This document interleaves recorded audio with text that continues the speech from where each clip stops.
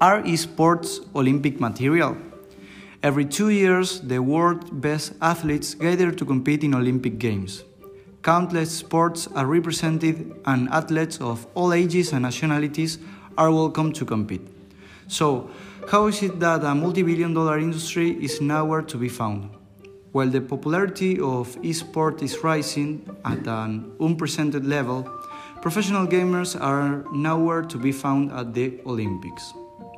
Competitive video gaming, or esport, is expanding rapidly.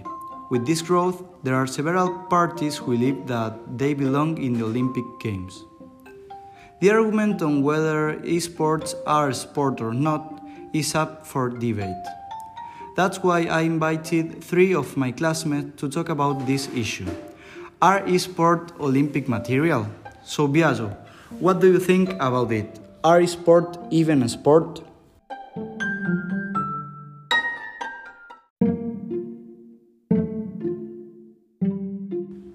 Well, the traditional definition of sport involves some level of physical exercise or exertion. Going back to ancient Greece, the Olympics symbolized the pursuit of physical perfection and striving to reach beyond our mortal bodies. Sat down twiddling a mouse and keyboard or gamepad embodies the direct opposite. Gaming actually encourages a lack of physical fitness.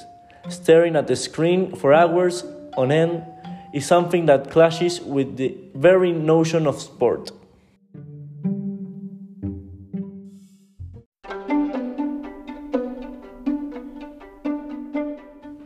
Well, I don't think so, Biagio.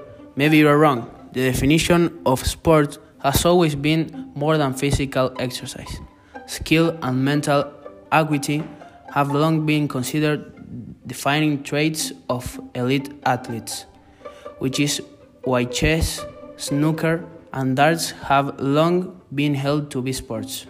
There are already non-physical sports in the Olympics, such as rifle shooting, which actually involves not physically moving anything, except a finger. The most important element in sport is competition.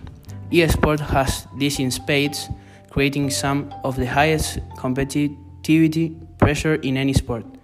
In multiplayer sport, many eSports also require a level of teamwork, play that surpasses any other areas of human performance.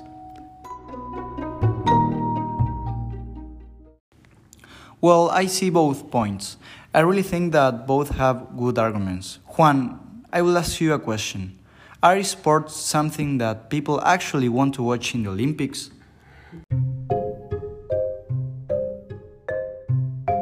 Part of the role of the Olympics is to widen people's horizon and introduce them to new sports. Dressage is an example of a sport which excludes the majority of people from participating, and it's also difficult to understand, yet it has been in the Olympics for over a century. More importantly, sports is already a massively established global entertainment industry, with big money and sponsorship behind it.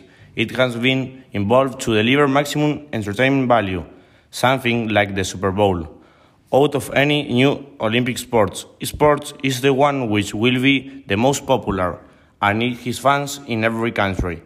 So the short answer to your question is yes, sports is something that people want to watch in the Olympics.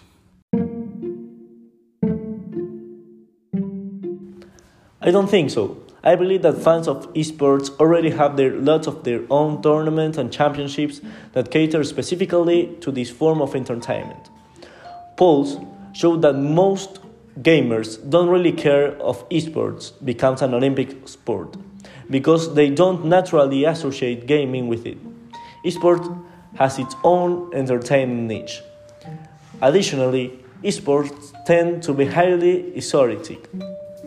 Only certain fans watch certain games, and the demographic of esports fans is heavily based towards young males who are generally not interested in traditional sports.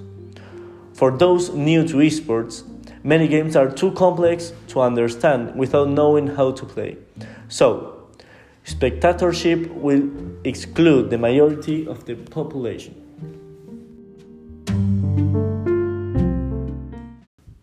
At home, adults and teenagers alike are choosing to watch gaming streams over the traditional dominant cable TV for entertainment. These game streams, especially for the finals of big tournaments, are fast-paced and exciting, drawing eyeballs globally.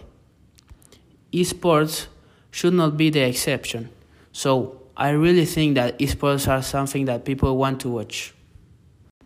Juan, do you have something to add? Yes, I agree with Francisco's idea. I want to add that sports should also be in the Olympics because they are accessible.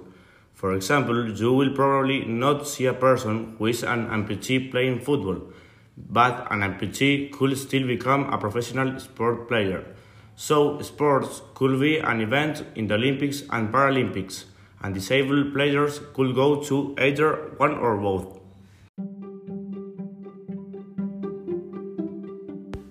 Well, thank you guys to share your ideas in this podcast. I enjoyed a lot and I think that you enjoyed too.